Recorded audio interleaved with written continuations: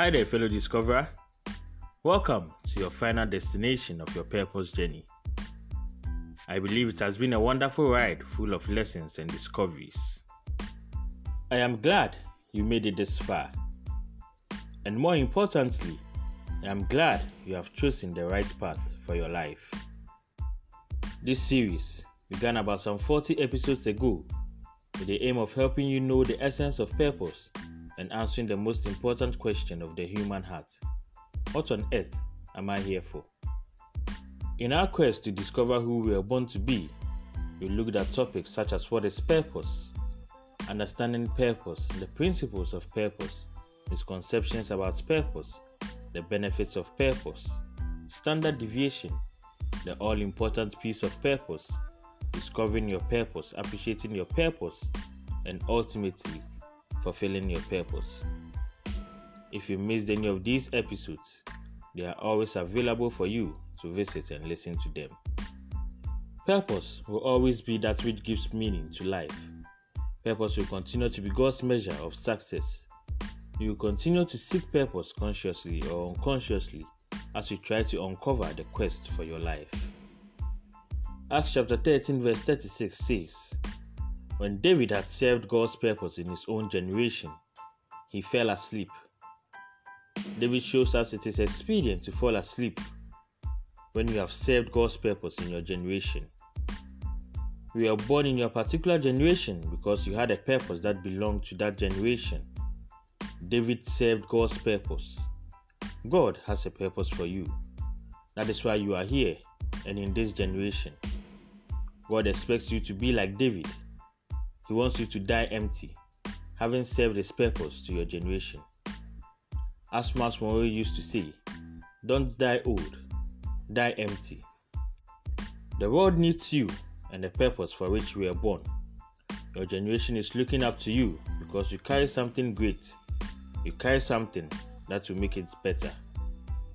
I am convinced that a generation is only as great as the people who are living by their purpose.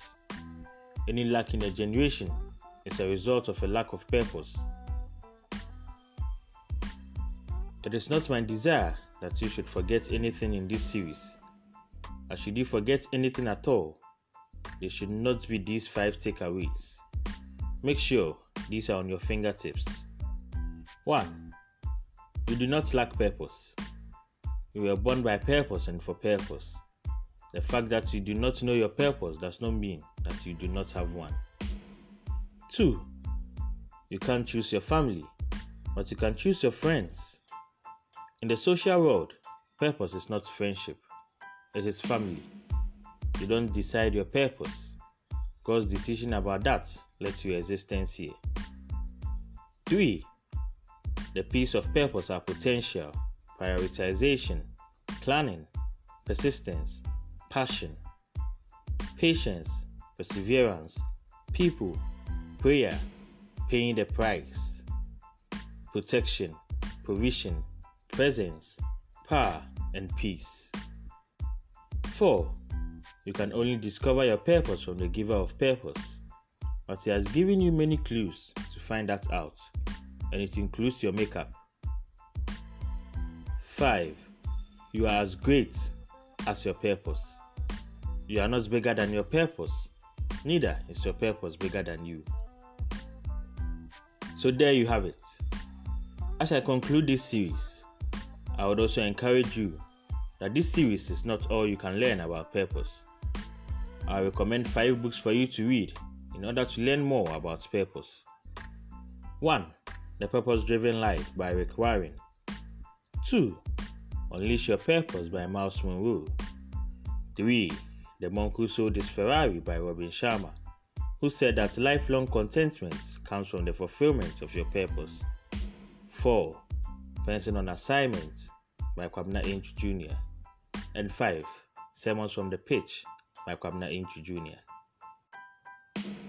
There is no better way to officially bring this series to an end than quoting my favorite verse in Acts chapter 20 verse 24, which says, "My life is worth nothing to me unless I use it for finishing the work assigned me by the Lord Jesus Christ, the work of telling others the good news about the wonderful grace of God." Paul equated the worth of his life to the fulfillment of his purpose. Acts 20:24 is Paul speaking. Now, I want you to speak to yourself saying, my life is worth nothing to me unless I use it for finishing the work assigned me by the Lord Jesus Christ. Complete the statement with your purpose like Paul did. Make sure you read this out to yourself each and every day. Stay focused on your purpose. The universe will take care of everything else. You can send in your questions, general thoughts, and contributions. Let me be quick to use this opportunity to wish you a Merry Christmas and a prosperous 2021. And a very big thank you to you for your audience. It was always great to have you around. My name has always been Kwamna Inju Jr., and I don't want you to just exist. Live, because life must be lived, and lived well. Goodbye, Discoverer.